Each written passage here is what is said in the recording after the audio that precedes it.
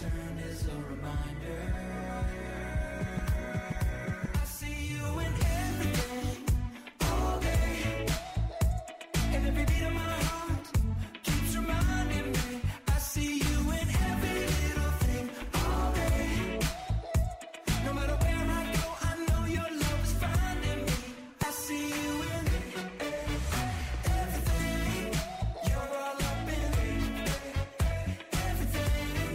I see you in everything. You're all up in everything. Oh, I can see your love in everything.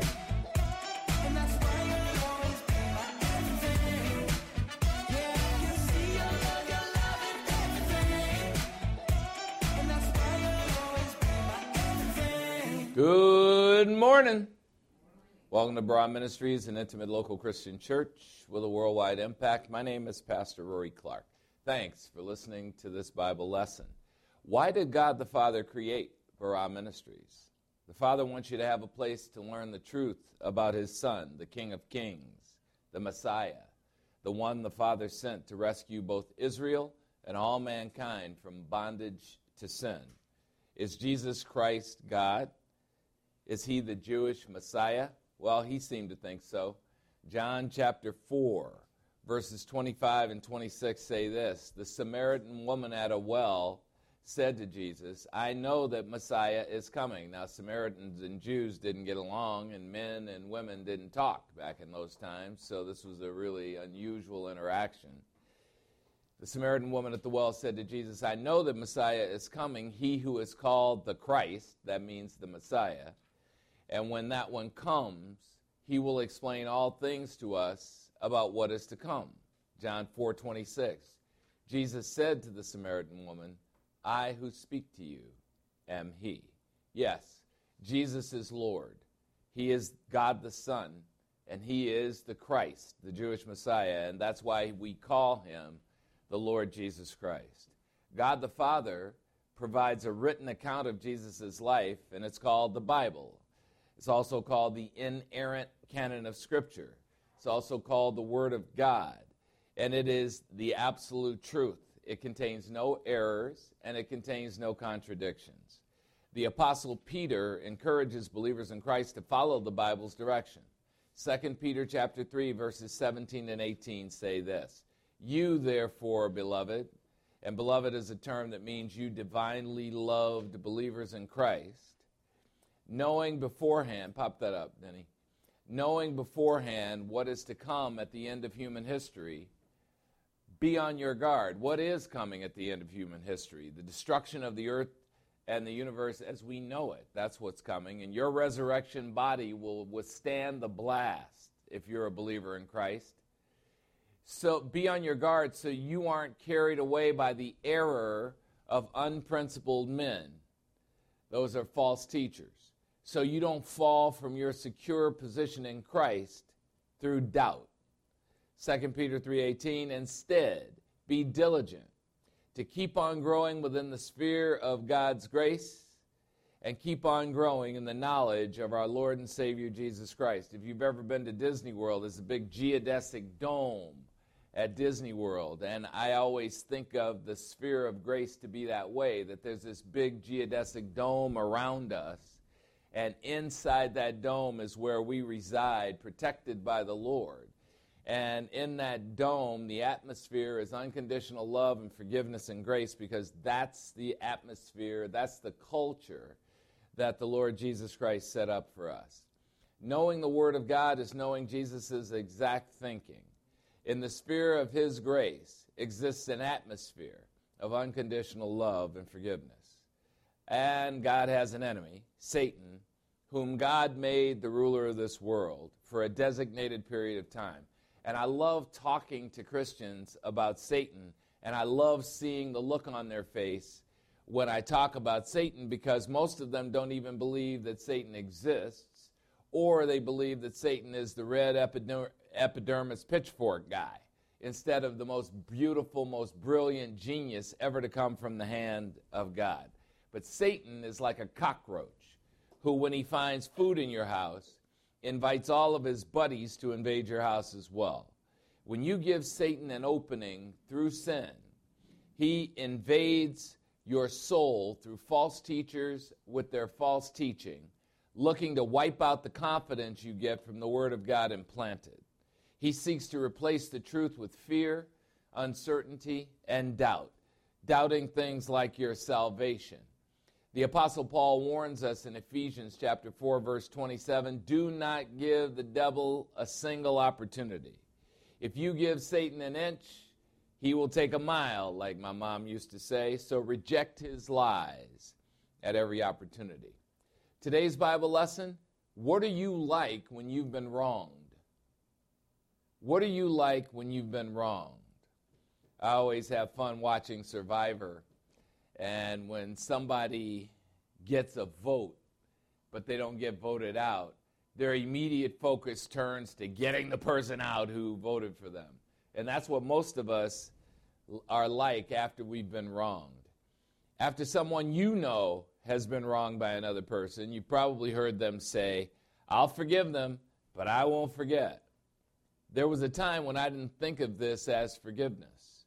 Yet if the truth be told, how can human beings forget the scars of betrayal? The scars of a betrayal were still present on Jesus' resurrection body, yet Jesus chose to cancel the debt through his work on the cross. In Matthew chapter 5, verse 48, the Lord commands us to forgive this way as well. You are to be perfect as your heavenly Father is perfect. You are to forgive as your heavenly Father forgives. So don't forget that when it's time to forgive somebody, you're forgiven too. Using God's power in our lives, we can effectively forgive. So let's begin our study of a very short biblical letter, Paul's letter to one of his best friends, Philemon, a letter that gives us an example of the power and the process of forgiveness. Today's lesson is an introduction to this very powerful letter.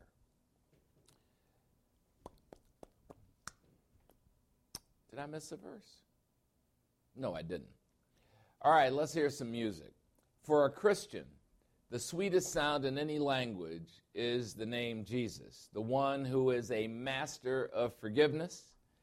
1 John chapter 4, verse 9 explains why his name is so special.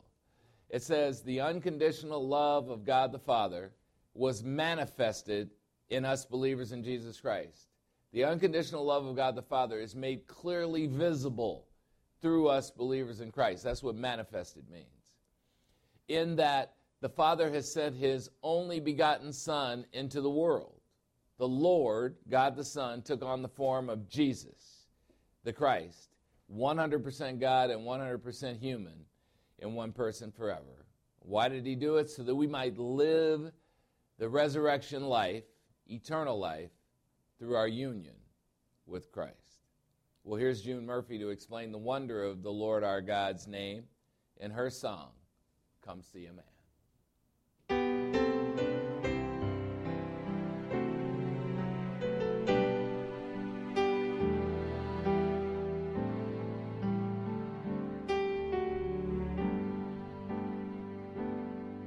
For most of my life, I felt like a woman of ill repute.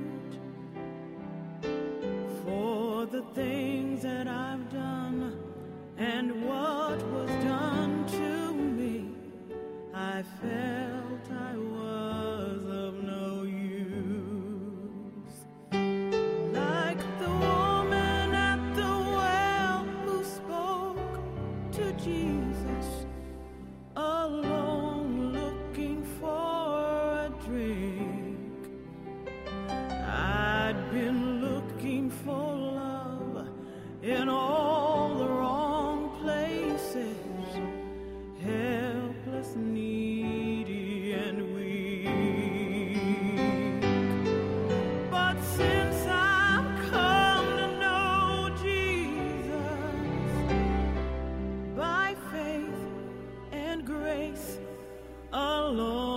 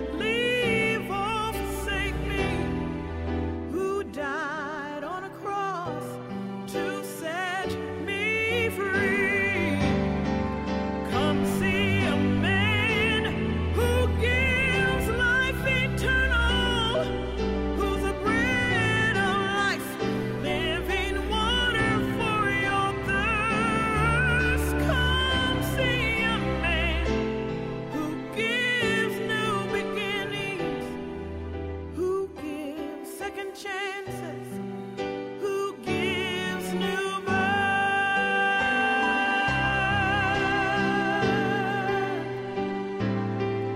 His name is Jesus.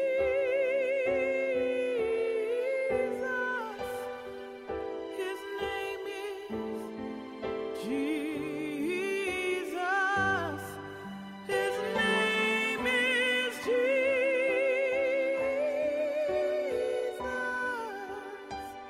His name is Jesus.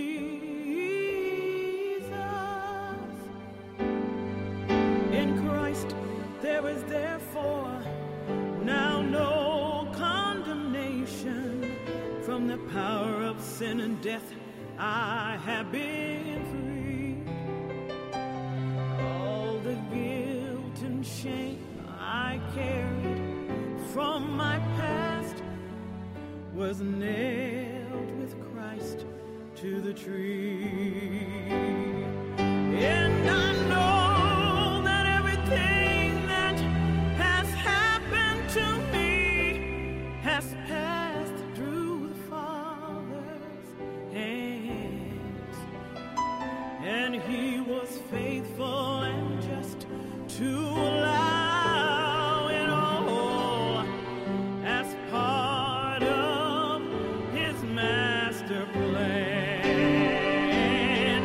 And He is not ashamed of me. I am His child. He calls me His son. And I belong to my beloved Savior. And from Him I will never ever roam. And I'm telling you that I know a man who knows all about me, who knows what I've done, and the love that I need. I know a man that won't leave or forsake me, who died on a cross to set me free. I know a man who gives life eternal, who's the bread of life, living water for your thirst. I know a man who gives new beginnings, who gives second chances, who gives new birth.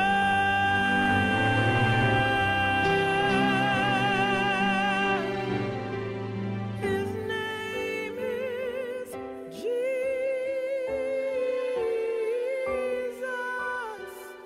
His name is Jesus.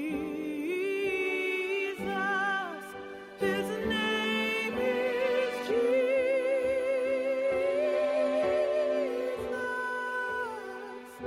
His name is Jesus.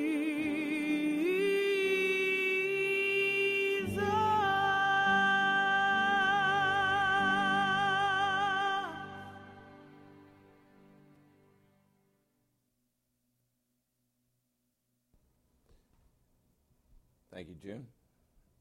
Let us pray. We're grateful, Heavenly Father, for the privilege of studying your absolute truth, the Word of God. Thank you, Father, for leading us to a new letter of study, Paul's letter to his friend Philemon. And thank you for the gift of God the Holy Spirit, who will open our spiritual eyes and our spiritual ears so we can see and hear the truth. We know that we're powerless to learn the Word of God without your divine power. And we're grateful that you gave us, God the Holy Spirit, to teach us spiritual truths. Open our hearts as we study. Let the truth of the Word illuminate the areas of our lives which need mending through unconditional love, forgiveness, grace, and reconciliation. We ask this through the power of God the Holy Spirit. In Christ's name, say it with me. Amen. Today's Bible lesson, what are you like when you have been wronged? What are you like when you have been wronged? As we begin the study of a new biblical letter, questions read us into the context of the letter. And there are 10 questions that I consider as a pastor when I'm starting a new letter, just to be able to get you into the context of what's going on in the letter. Because every biblical letter is written to address some problem that the first century church had. And lo and behold, it's 2023 years later, and we're still having the exact same problems. So these questions will help you to take on your study. The first question is, who wrote the letter that we're about to study? The second question is, who is the letter directed to? The third question is, where do the people live who are receiving the letter? The fourth question is, what do we know about the author of the letter? Number 5, when did the author write the letter? Number 6, where was the author when he wrote the letter? Number 7, what was God's purpose in getting the author to write the letter? And that's one of the things you need to know. All Scripture is God-breathed. It wasn't just a bunch of guys sitting down and writing stuff based on what they felt. It was God asking them to write specific things. Number 8, what does God want the author to communicate to the intended audience of the letter?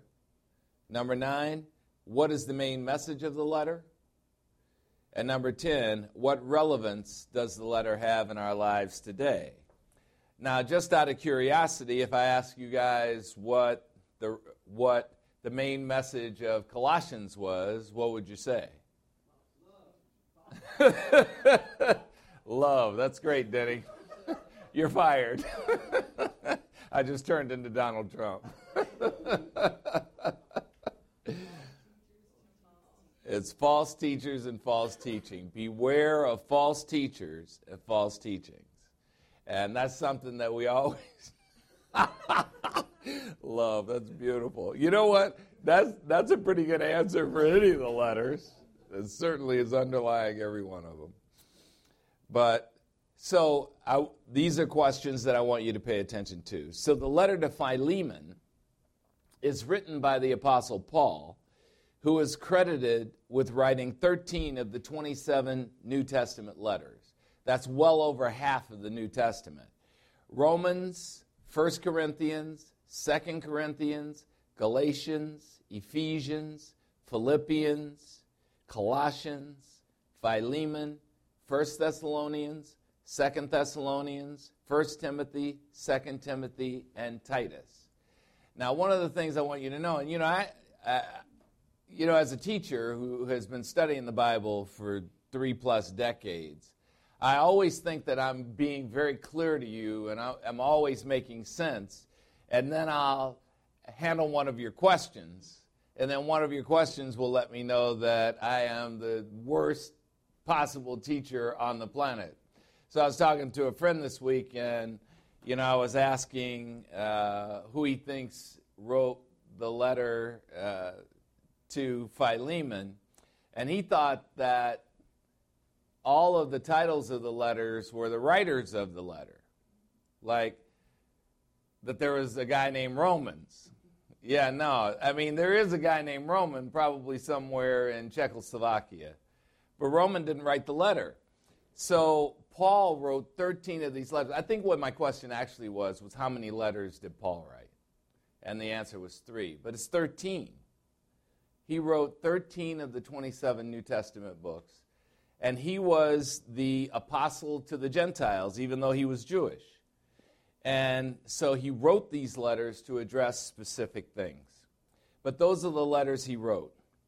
And at the beginning of each of the letters Paul writes, he gives his apostolic signature, like in the letter we're about to study, Philemon, chapter 1, verse 1, which says this, Paul, a prisoner of Jesus Christ. Do I have that in here? Yeah, I do. I just went past it, I think, maybe.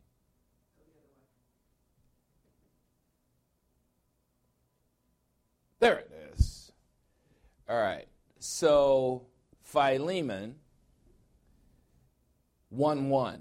Paul, a prisoner of Jesus Christ, and Timothy, our brother, to Philemon, our beloved brother and fellow worker. That's his apostolic signature. And in all of the letters he wrote, you'll see that he announces that he is the person who wrote it, which was a convention of how letters were written at the time.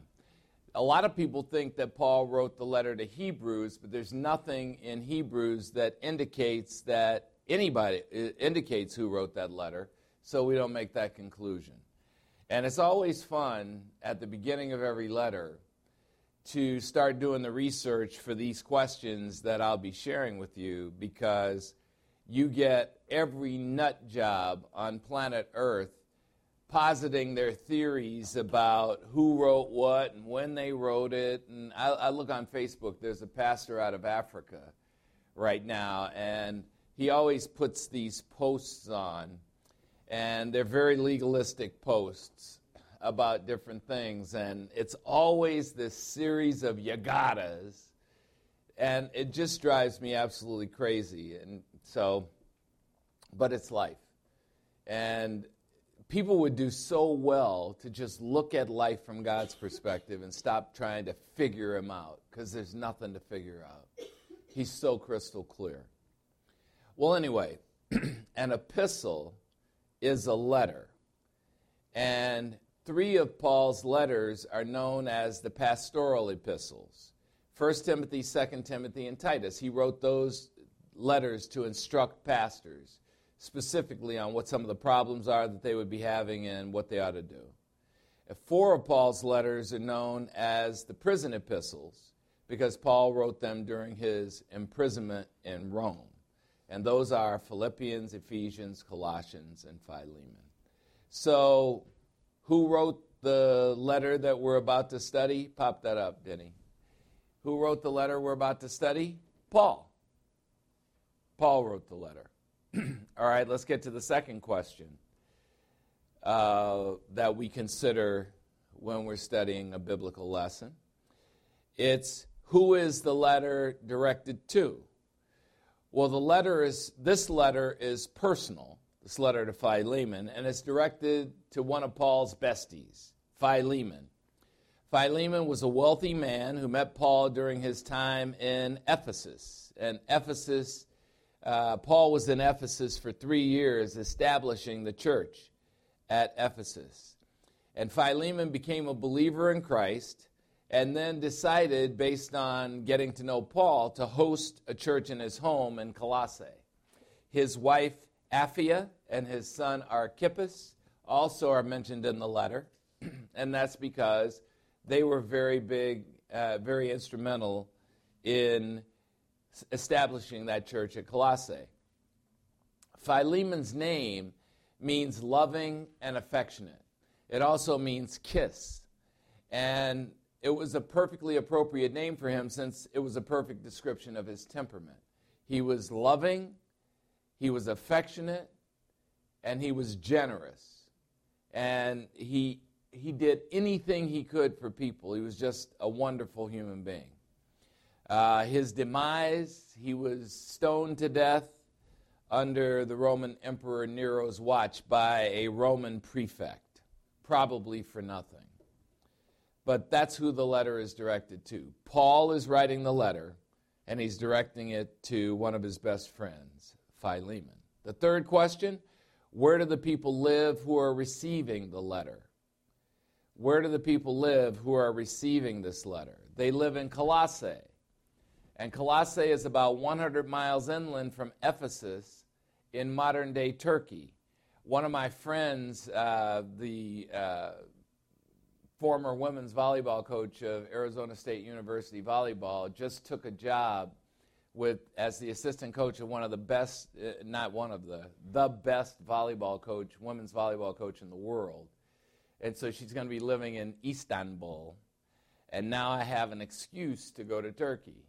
And I can't wait, because Turkey is one of those places where you can stand in the middle of the street and you can put one foot in Asia and one foot in Europe. So it's very cool. And Turkey is a place where people like playing backgammon. And I used to torture guys from Istanbul online I would just crush them and backgammon and then tease them voraciously, and there was nothing they could do about it. I'm actually scared to go over to Turkey because I think I'm going to get beat up. If they ever find out who I am, I'm probably going to get beaten up by a bunch of guys. So anyway, Colossae is about 100 miles inland from Ephesus, which is also in modern-day Turkey. And Colossae sits near the modern city of Honaz at the base of a mountain called Cadmus. So that's where the people live who are receiving the letter. They live in Colossae, and the church in Philemon's home. Question 4, what do we know about the author of the letter? Well, no one in human history, let me fix that. No one in human history is more in need of forgiveness than the Apostle Paul. It's so funny to me how people will put their pastor down for all of his faults and then study with the Apostle Paul. Because there is nothing that a pastor could do that would ever rival what the Apostle Paul did, and yet it's okay to study with the Apostle Paul. It's not okay to study with a pastor who's a human being. So here's how Paul describes himself in Ephesians chapter 3, verse 8. It says this, "To me, Paul, the very least of all the saints," the very least of all the believers in Christ. He was not being self-effacing. He is the worst human being in human history. "To me, Paul, the very least of all the saints, this grace was given to me by God." What grace? "To preach to the Gentiles the unfathomable riches of Christ." For a Jew to be saying that it is unfathomable, an unfathomable rich to preach to the Gentiles is shocking, because the Jews did not like the Gentiles. The Jews did not want the Gentiles to be saved. That's the truth. He describes himself again in 1 Timothy chapter 1, verses 12 to 15. He says this, "I, Paul, thank Christ Jesus our Lord, who has strengthened me. I can do all things through Christ who strengthens me." Philippians 4:13. "Because Jesus Christ considered me faithful, putting me into service." 1 Timothy chapter 1, verse 13. "And even though I was formerly a blasphemer," that's somebody who is smack-talking about somebody else. So he was always smack-talking about the way, which was Christians, and about Jesus Christ not being God.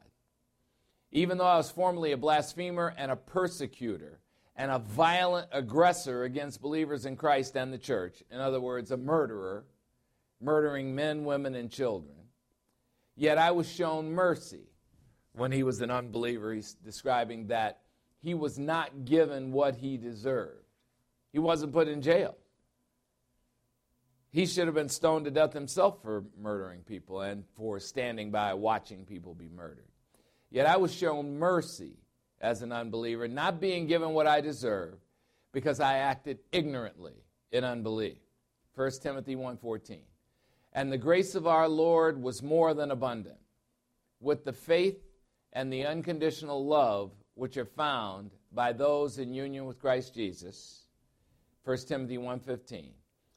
"It is a trustworthy statement, deserving of full acceptance, that Christ Jesus came into the world to save sinners, among whom I was foremost of all." And once again, he's telling the truth. He was horrible. He was not being self-effacing here. Question 5, when did the author write the letter? When did Paul write the letter? Paul wrote the letter in 62 AD, shortly after he finished the letter to the Colossians. He was about 60 years old at the time. He considered himself to be an old man. Question 6, where was the author when he wrote the letter? Well, Paul wrote this letter to Philemon along with letters to the Colossians, the Ephesians, and the Philippians during his first imprisonment in Rome. He was imprisoned for starting a riot by teaching about the death and resurrection of the Jewish Messiah, the Lord Jesus, the Christ. Now, there was no riot. It's just the Romans were so hypersensitive about crowd uprising that anybody whose voice raised above a level of a whisper, they would put in jail. The Romans were always concerned about uprisings, and they were quick to put rebellions down. They had one of the best armies in the history of mankind. And what they did was they imprisoned first and asked questions later. So when we return from the break, we'll take the offering, and then we'll finish the last 4 introductory questions, and then we'll review the 25 verses of the letter to get us ready for our in-depth study of the letter next week. Take a 5-minute break.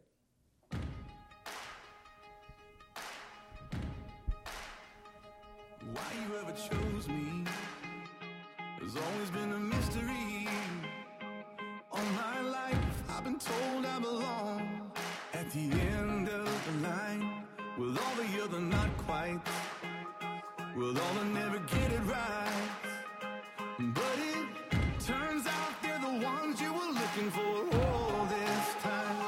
'Cause I'm just a nobody, trying to tell everybody all about somebody who saved my soul. Ever since you rescued me, you gave my heart a song to sing. I'm living for the world to see, nobody but Jesus. I'm living for the world to see, nobody but Jesus. When Moses had stage fright, and David brought a rock to a sword fight, you picked 12 outsiders nobody would have chosen, and you changed the world. Well, the moral of the story is everybody's got a purpose. So when I hear that devil start talking to me, saying, who do you think you are? I say, I'm just a nobody, trying to tell everybody all about somebody who saved my soul. Ever since you rescued me, you gave my heart a song to sing. I'm living for the world to see, nobody but Jesus. I'm living for the world to see, nobody but Jesus. So let me go down, down, down in history as another blood-bought, faithful member of the family. And if they all forget my name, well, that's fine with me. I'm living for the world to see, nobody but Jesus. So let me go down, down, down in history as another blood-bought, faithful member of the family. That's all I ever wanna be. And if they all forget my name, well, that's fine with me. I'm living for the world to see, nobody but Jesus. 'Cause I'm just a nobody, trying to tell everybody all about somebody who saved my soul. Ever since you rescued me, you gave my heart a song to sing. I'm living for the world to see, nobody but Jesus. I'm living for the world to see, nobody but Jesus. I'm living for the world to see, nobody but Jesus.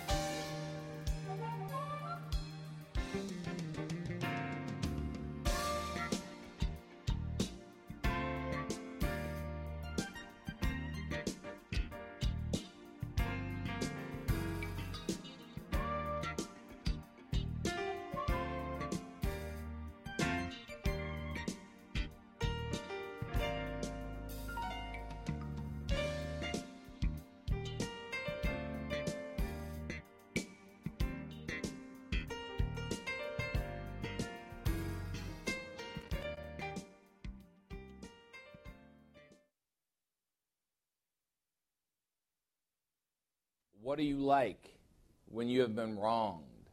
What do you like when you've been wronged? Well, because we don't always get to see the impact of the things we do for the Lord, often we think we don't make a difference. Today, my prayer is that God the Holy Spirit helps you see who benefits from your generosity, that He keeps on creating in your hearts a generous spirit, and that He gives you a burning desire to provide your treasure as a habit to enable the distribution of the gospel message through this ministry so that it can be enjoyed by people all around the world. Proverbs chapter 19, verse 17 says this, "One who is gracious to a spiritually poor man lends to the Lord, and the Lord will repay him for his investment." Give so that others can receive. Let's welcome up Deacon Denny Goodall with one of his always inspiring offering messages.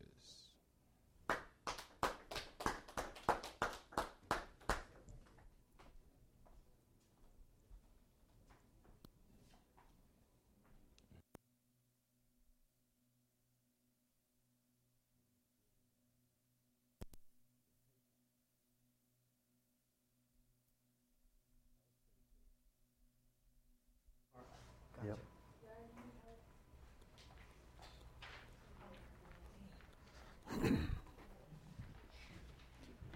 Good morning. Good morning. My name is Denny Goodall, and I'm blessed to be a deacon for Barah Ministries. I'm blessed because this is a place that inspires hope. I've been thinking about hope a lot lately, and it's kind of one of those buzzwords that means a lot, but it's hard to zero in on what it actually means. It just kind of encompasses a lot of different things. But anyway, Barah Ministries is a place that inspires hope, because I feel like when you go through adversity in life and the trials of life, that's where hope can build. For instance, Pastor had a dream as a child to be a pastor, and he had a dream to get through college and be an entrepreneur, and he had hope in that. And when he achieved those dreams, that inspired his hope. That hope builds.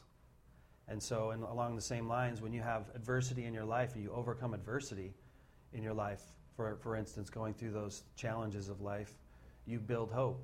When you get through something, when you get through a hard tournament, or you get through a hard paper, or you get through a hard client, and you figure out, hey, I can do that. And you can use that in your back pocket as, I've gotten through this before, I can get through harder. And it just builds and builds. And when you can work towards a positive change in your dream and while you're overcoming your adversity, that's the ultimate goal, right? You're going to change lives. You can get people to have a dream and to overcome adversity towards that dream, and then also have the ability to work towards positive change. That's an amazing thing, and that's what we do at Barah, because that's all supported here by God. The hope that we have is through faith in God, and that's something that we have that's an immense gift that we need to share with the world.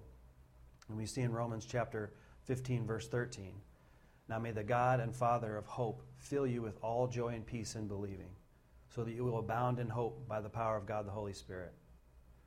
So when you set your mind on a dream and you overcome adversity and you have positive change in your life, you don't have to be better, we just have to change. That's something that God inspires in us, and that's something that builds and helps us to build in others. And so when you come here and you give us hope, you give Barah Ministries hope by showing up, by listening online, by spreading the word. And that gives the world hope. So thank you for always helping us to pursue dreams, overcome adversity, and give people positive change in their lives. Thank you very much.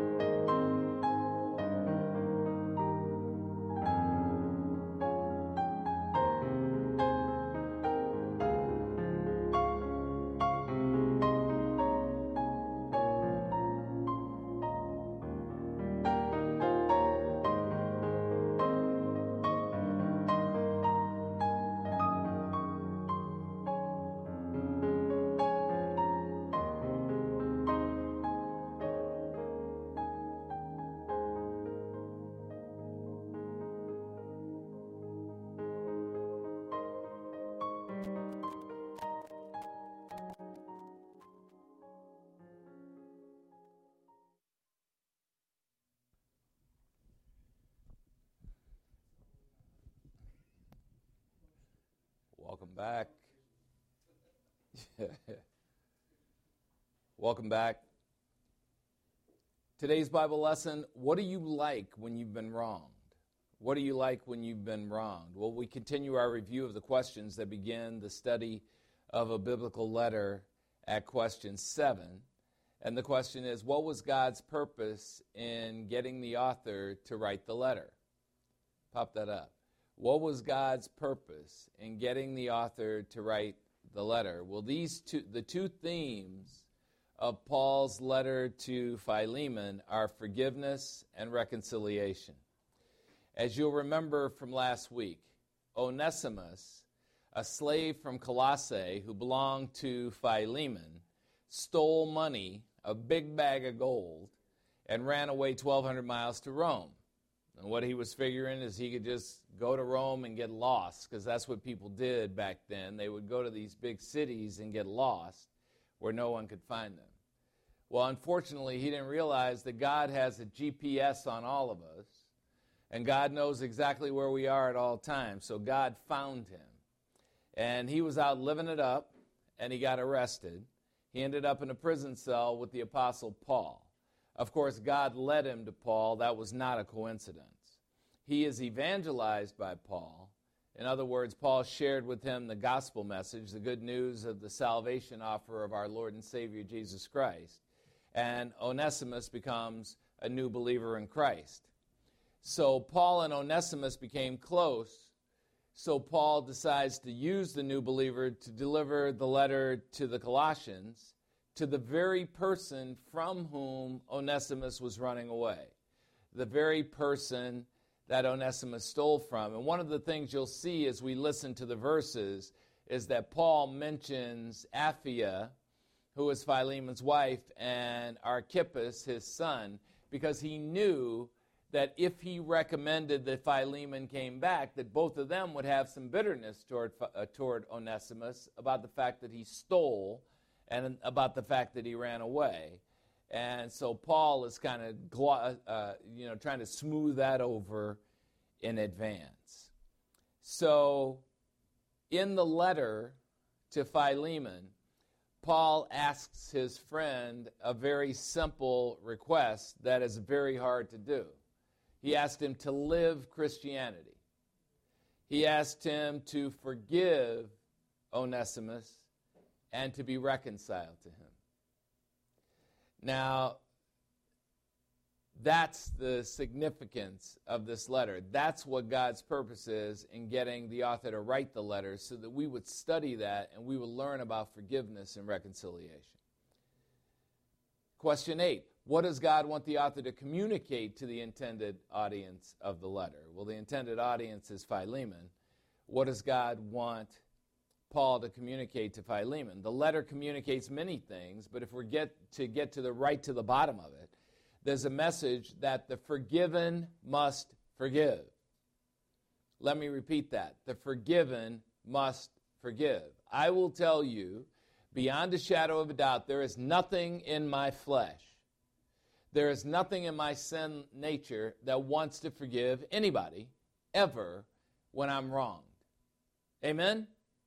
Now, I know that I'm the only one in here that's like that. Is that correct? Yes. Thank you, Deacon Denny. Thank you.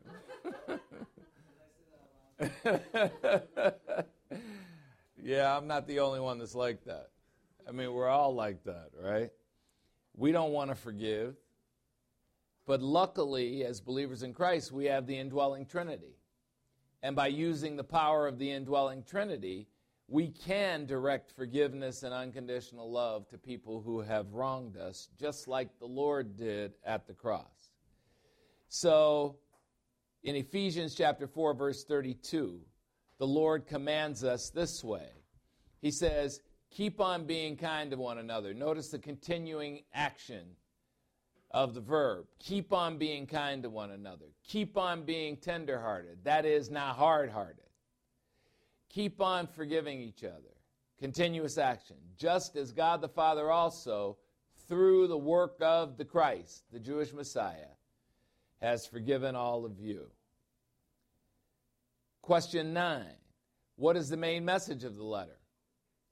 Every letter has a main message. So what's the main message of the letter? There are many messages in the letter, but the primary message, the main message, seems to reveal the power of the Lord Jesus Christ to use those who appear useless. It's the power of the Lord to use those who appear useless. Now, that's the thing I don't understand about people who are legalistic with Christianity. They're always telling us, well, you've got to be a certain way, and you've got to do this, this, this, and this, and this, or God's not going to like you. Okay, well then why would the Lord pick the worst person in human history to write half of the mystery doctrine to the church age if there was this big requirement for us to be good? Why would he call King David a man, the kind of man I like, a man who's after all my heart, when King David committed adultery, conspiracy to murder, and had sex with his best friend's wife and got her pregnant? If God needed all these cool people, why would he pick Moses, who killed a guy and buried him in the sand in Egypt? Why would he pick the people who ran? Who's Jonah, the guy who he wanted Jonah to do something. Jonah ran away, and the Lord had Jonah eaten by a whale so he could be transported where he wanted him to go. The only guy in the Bible that I don't want to meet is Daniel, because I can't figure out anything that Daniel did wrong, because Daniel was a baller. But all the rest of the people in the Bible were broken people. That's why we named this ministry Bara Ministries. It's the fifth word of the Bible, and it means to speak something into existence from nothing.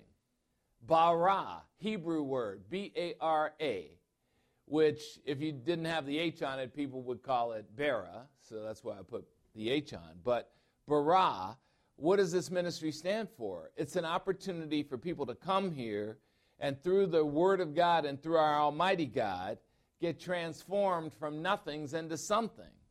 That's why we play I'm Just a Nobody. Want to tell everybody all about somebody who saved my soul. That's why we play that song on the break, just to remind us over and over and over what God is able to do with nobodies. And now he's taking Onesimus as the next one. His name means useful. And the Lord loves giving people names that will be how they are in the future. But when he was an unbeliever, Onesimus was pretty much useless.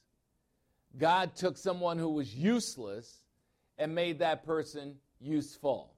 And that's a message to all the people in the world who are victim mentality people, who think they can't do any better. Oh, well, I had this big thing in my life, and nobody could ever forgive me for it, and I can never grow, it's just a bunch of crap. There was a football player, what was his name?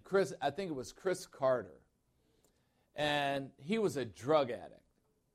And Buddy Ryan, who was one of the famous coaches with the Chicago Bears, came up to him one day and he said, Chris, I'm going to have to cut you. He said, you got to get that drug thing worked out. Well, if I'm not mistaken, Chris Carter's in the Hall of Fame now. And Buddy Ryan always had things that he would say about people. And one of the things he said about Chris Carter is all that guy does is catch touchdown passes, which is kind of funny when you think about it, because that's exactly what you want a wide receiver to do. But he turned his life around. He was a felon, and he turned his life around. Why? Because he wanted to. Because he knew the power of what the Lord Jesus Christ is able to do with people who are weak. And what most of us do is we just sit in our mediocre life thinking, I can't do any better than I am. Yeah, maybe you can't, but God can. How does God take a nobody out of the ghettos of the south side of Chicago and turn him into a pastor who's teaching the truth? That makes no sense. That didn't come from me. That came from what he's able to do. That's what the message is of this letter. Onesimus' name means useful, but that would not have described him as an unbeliever, yet he, just like the Apostle Paul, was made useful through God's divine power once he became a believer in Christ. The Lord uses broken people for his purposes. Thank God. Whenever I think about my life, and I think about all the things that have been accomplished in my life before this day, I don't think that's anything compared to what's coming up. Amen? It's the same with your life. What's happened up to now is nothing compared to what's coming up. The Lord is capable of making somethings out of us nothings. Bara. And then question 10. What relevance does the letter have in our lives today? What relevance does the letter have in our lives today? Well, forgiveness gives you control of your life because it does not require anything of others to be used. What is forgiveness? Forgiveness is an intentional decision to let go of a resentment or anger for an offense, for a flaw, for a mistake, or for a betrayal perpetrated against you. It means to cancel a debt. It means to lessen the power of an act's grip on you by dismissing it without charge, even though the scar the act caused may never go away. That's powerful. That's what forgiveness is. See, when somebody wrongs us, we think they owe us something. And so we're always making up this list of what they owe us. Okay, well, first of all, if they betrayed you, do you honestly believe that they're going to now go through your list? Second of all, if they go through your list, after they get through with that list, you'll put up another list. And I've seen that happen in my own life where people are saying, well, you know, he would be just wonderful if he would just do this and this and this and this. So then I go do it, and then here comes the new list. But what does forgiveness do? Forgiveness doesn't have the reconciliation residing outside of yourself. When somebody betrays you, when somebody wrongs you, you can release them from the debt. You can forgive them. It doesn't mean you want to spend any time with them. It doesn't mean you want to be around them. It doesn't mean you're ever going to trust them again. Because sometimes in relationships you got to say enough is enough. But it does mean that you can release them from some fictional payment that you think they owe you, that when they do that, it's going to make you whole. When people do your list, it does not make you whole. The scar is still there, and it's not something that you forget about easily. All right, so now let's read the passage. This is one chapter, 25 verses, a personal letter from Paul to his bestie Philemon. And as you listen to this chapter, I want you to see the brilliant orchestration that Paul does to shape the mind of Philemon to accept Onesimus back into his household. Let's take a look. Philemon 1:1. Paul, a prisoner of Christ Jesus, and Timothy, our brother, to Philemon, our beloved brother and fellow worker. Philemon 1:2. And to Apphia, his wife, and our sister in Christ, and to Archippus, Philemon's son and our fellow soldier, and to all those who meet in the church in your house, dear Philemon. Philemon 1:3. Grace to you and peace from God our Father and from the Lord Jesus Christ. Philemon 1:4. I thank my God and Father, always making mention of you in my prayers. Philemon 1:5.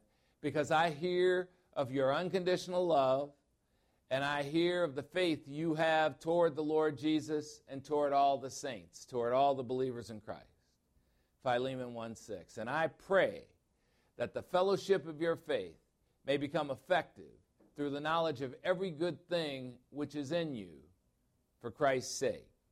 Philemon 1:7. For I have come to have much joy and comfort in your unconditional love, because the hearts of the saints have been refreshed through you, my brother. Philemon 1:8. Therefore, though I have enough confidence in Christ to order you to do what is proper, I can twist your arm here. I can make you do what I'm about to say. Philemon 1:9. Yet for unconditional love's sake, I appeal to you instead. He's appealing to his free will. Since I am such a person as Paul, the aged, 60 years old, and he's saying, I'm old and feeble, but he's not far from true. He died at 63. Since I am such a person as Paul, the aged, and since I am a prisoner of Christ Jesus, Philemon 1:10, I appeal to you for my child, Onesimus, whom I have begotten in my imprisonment. We're becoming besties. Philemon 1:11, who formerly was useless to you as a slave, but who is now useful both to you and to me. All right, so Philemon is in shock right now. It's like, wait a minute, you found Onesimus? Wait a minute, you're sending him back to me? Wait a minute, he's standing right in front of me right now and delivered this letter? Wait a minute, what happened? It's got to be pretty disorienting. Philemon 1:12. I have sent him back to you in person, and it is as if I'm sending you my very heart. In other words, we've gotten close. Philemon 1:13. Onesimus, whom I wish to keep with me as your replacement, he's saying, so that on your behalf he might minister to me in my imprisonment for the gospel. Philemon 1:14. But without your consent, I did not want to do anything so that your goodness would not be in effect by compulsion. I didn't want to force you, even though I could have. I wanted this to be of your own free will. Philemon 1:15. For perhaps Onesimus was separated from you for a while for this very reason, that you would have him back forever, not only on earth, but in all eternity. Philemon 1:16. No longer as a slave, but more than a slave, a beloved brother in Christ, especially dear to me, but how much dearer to you, both in the flesh and in union with the Lord. There's a message that when we survive crises with people, it strengthens the relationship. Let me repeat that because I don't think you heard me. When we survive crises with people, it can strengthen the relationship. Philemon 1:17. If then you regard me as a partner, first class condition if, and of course you do, accept Onesimus back into your home as you would accept me into your home. Philemon 1:18. But if he has wronged you in any way or owes you anything, and of course he has and he does, charge that to my account. Does that sound familiar? Does that sound at all familiar? Who does that sound like? Sounds like Jesus Christ, because that's exactly what he did.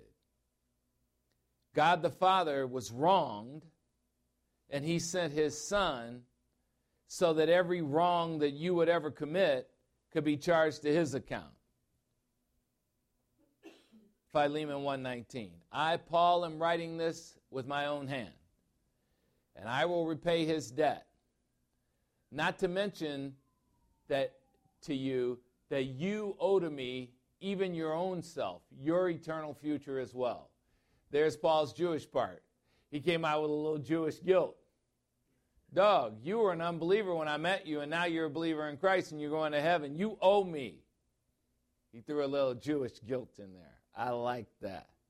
Philemon 1:20. Yes, brother, let me benefit from you in the Lord. Refresh my heart in Christ. Philippians 1:21. Having confidence in your obedience, I write to you, since I know that you will do even more than what I ask. What a generous spirit of the affectionate one, Philemon. Philippians 1:22. At the same time also, prepare me a lodging, For I hope that through your prayers I will be given to you. In other words, get the guest house ready, because when I get out of here, first thing I'm doing is coming to see you. Philemon 1:23. Epaphras, my fellow prisoner in Christ Jesus, greets you. Epaphras was the founder and pastor of the churches at Colossae, Laodicea, and Hierapolis. Philemon 1:24, as do Mark, Aristarchus, Demas, and Luke, my fellow workers. They send you greetings as well. Philemon 1:25, the grace of the Lord Jesus Christ be with your spirit. That's the short, personal letter that we're going to study. It's Paul's letter to Philemon. When we are wronged, we are to extend the same forgiveness the Lord gave to us. It certainly is easier said than done. Well, we look forward to seeing how Paul handles this very delicate situation.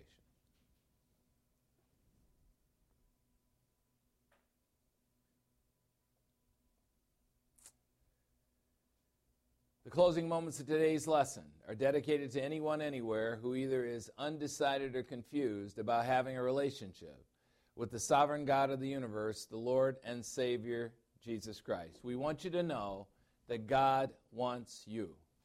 And what God wants for you is that you make the most important decision of your life. Even if you don't believe in the Lord Jesus Christ, you still matter to God. He created you, so you're one of his creatures. And he wants the highest and best for you. 2 Peter chapter 3, verse 9 says this, the Lord is not slow about his promise of salvation, as some accuse him of. Instead, he is patient toward unbelievers, not wishing for any to perish in the lake of fire, but for all to come to repentance, which is a voluntary change of mind about having a relationship with the Lord Jesus Christ. The bad news is that all of us are born in a state of unrighteousness. We are born physically alive and spiritually dead as ungodly, unrighteous unbelievers. We're born on Satan's team. It's not our fault, but it is our circumstance. In 1 Corinthians chapter 15, verse 22, the Bible says this, all in union with Adam at physical birth, and that's every human being who comes to earth, are set to die the second death in the lake of fire. To God's enemy, Satan, the ruler of this world, you don't matter at all. 1 Peter chapter 5, verse 8 says this, be of sober spirit, be on the alert. Your adversary, the devil, prowls around like a roaring lion, seeking someone to devour. You are the someone on Satan's list. Satan despises you so much that he doesn't want you to be saved. He doesn't want you to be with God in heaven when you close your eyes in this life. Instead, he wants you to be with him in the lake of fire, and he wants you so badly that he sends false teachers and false teaching to deceive you. In Matthew chapter 7, verse 15, the Lord himself warns about this. He says, beware of the false teachers who come to you in sheep's clothing, but inwardly are ravenous wolves. When an animal is ravenous, it has an insatiable desire to tear you apart. So it is with false teachers who pretend to be for you, yet truly they want you to be twice the sons of hell that they are. The gospel message offers good news to rescue you from the kingdom of death and darkness you were born into, inviting you to be born again to the spiritual life available in God's kingdom of light. You can choose to be on God's team. John chapter 3, verse 16 and 17 highlights Jesus' mission concerning you. It says, God the Father loved the world unconditionally, and he loved the world so much that he gave his uniquely born Son, the God-man, the Lord Jesus Christ, to be crucified on a cross, so that whosoever believes in him shall never perish, but have eternal life. For God the Father did not send God the Son, the Lord, into the world to judge the world, but God the Father sent the Son into the world that the world might be saved through him. God wants you to respond positively to the good news of this gospel message so that he can save you. Well, who is this God who saves you? The Apostle Paul describes the Lord Jesus Christ in 1 Corinthians chapter 15, verses 3 and 4. It says, I, the Apostle Paul, deliver to you as of primary importance the gospel message I also received from God, that it was Jesus Christ who died for our sins according to the Old Testament Scriptures, and that he was buried, and that he was raised from the dead on the third day according to the Old Testament Scriptures. If a gospel message makes it sound like you have to work to get to heaven, it's a false gospel message from a false teacher. Romans chapter 11, verse 6 says this. It says you don't have to work to be saved. It says if salvation is by grace, a free gift from God, and of course it is no longer on the basis of your works. Otherwise, grace as a free gift is no longer grace. That means grace is not free. Romans chapter 4, verse 4 says you can't work for salvation. Now to the one who works for salvation, his wage for his work is not credited to his account as a favor from the grace of God, but his wage is credited as what is due for the work. Your hardest work is not perfect enough to earn you a spot in heaven. So relax. You can get to heaven when you close your eyes in this life free of charge. Acts 16:31 says, believe on the Lord Jesus Christ, and you will be saved, you and everyone in your household who also believes.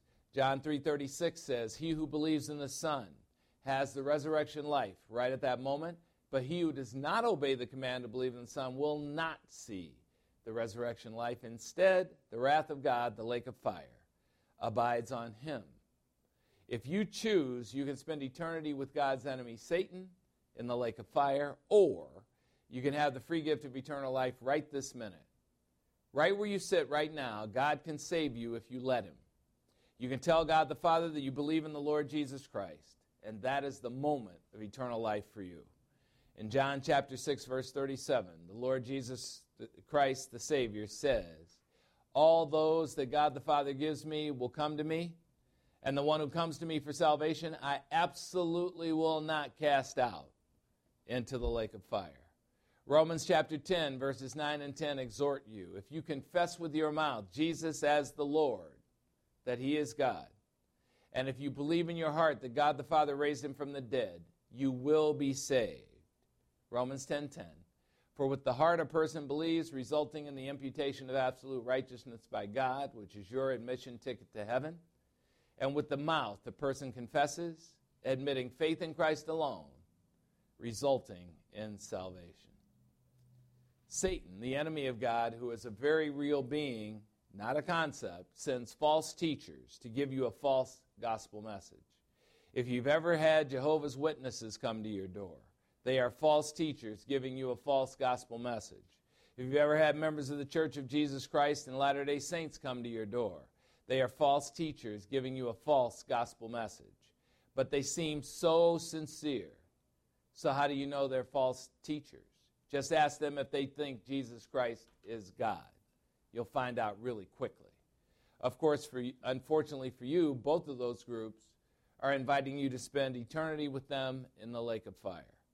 Neither of these groups believes that Jesus Christ is God. I have family members who are a part of one of these religions, and despite my best efforts, even my family members don't want to hear the good news God is offering them through me. The lake of fire, that place we call hell, is real. In Matthew chapter 8, verse 12, the Lord says this, the sons of Satan's kingdom, and those are unbelievers, will be cast out into the outer darkness, and in that place there will be weeping and gnashing of teeth. Many parents are false teachers, leading their children to an eternity in the lake of fire. Do you want to know if you're a good parent? Just ask yourself a simple question. Are you influencing your children to have a relationship with the Lord and Savior Jesus Christ, the sovereign God of the universe? He is the only way to get to heaven. According to John chapter 14, verse 6, Jesus said to the doubting apostle Thomas, I am the way to salvation. I am the truth through the gospel message, the word of God, and I am the resurrection life. And no one comes to God the Father in heaven but through believing in me. There's no time to waste. God wants you. And if If you want to go to heaven when you close your eyes in this life, simply believe in the Lord Jesus Christ, and you will be saved. Take his word for it concerning salvation, and the resurrection life is yours, free of charge. Well, let's close with some music. When we're in a jam, true friends will say, I've got you covered. Jesus is a true friend to all who embrace his friendship. King David, who needed his forgiveness, says in Psalm 32, verse 1, how blessed is he whose transgression is forgiven, whose sin is covered. Jesus has us covered. June Murphy says in her song, we're forgiven.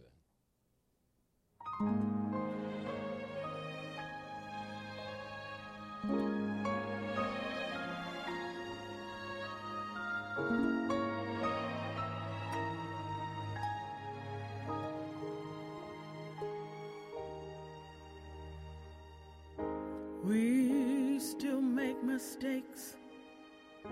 Yes, we all still sin.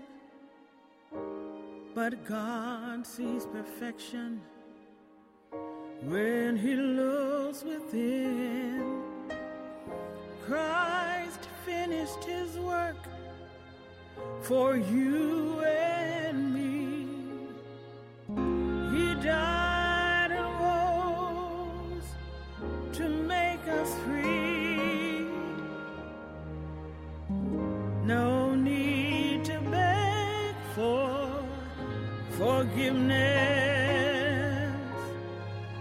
The price for sins has been paid. No need to beg for forgiveness. Christ bore our guilt and shame. Jesus Christ paid the full penalty when he died upon that tree. No need to beg for forgiveness. We're forgiven, forgiven.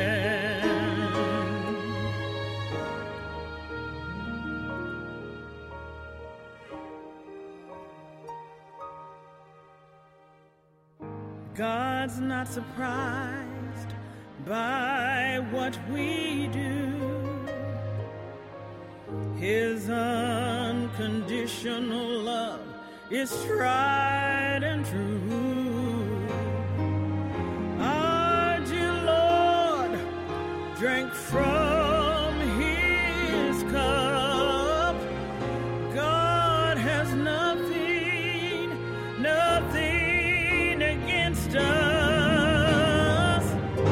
No need to beg for forgiveness. The price for sins has been paid. No need to beg for forgiveness. Christ bore our guilt and shame. Jesus Christ paid the full penalty when he died upon that tree.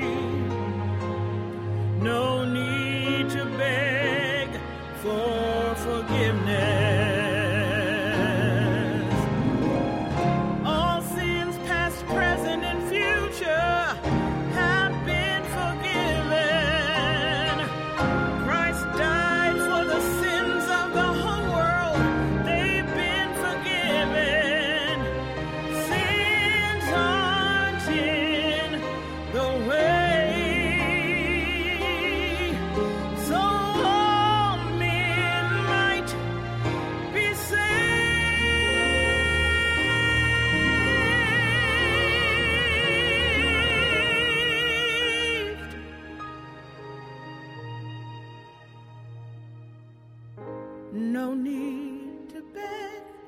for forgiveness.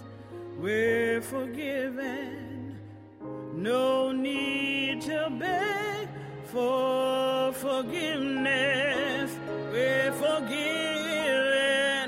We all stand forgiven by the grace of God, forgiven. And we celebrate. We're so thankful. We're forgiven.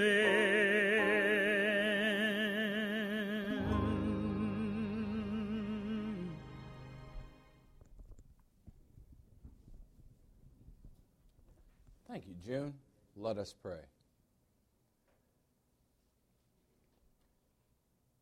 Well, grateful Heavenly Father, for the privilege of studying your absolute truth, the Word of God. Thank you, Father, for teaching us about forgiveness and reconciliation through Paul's letter to Philemon.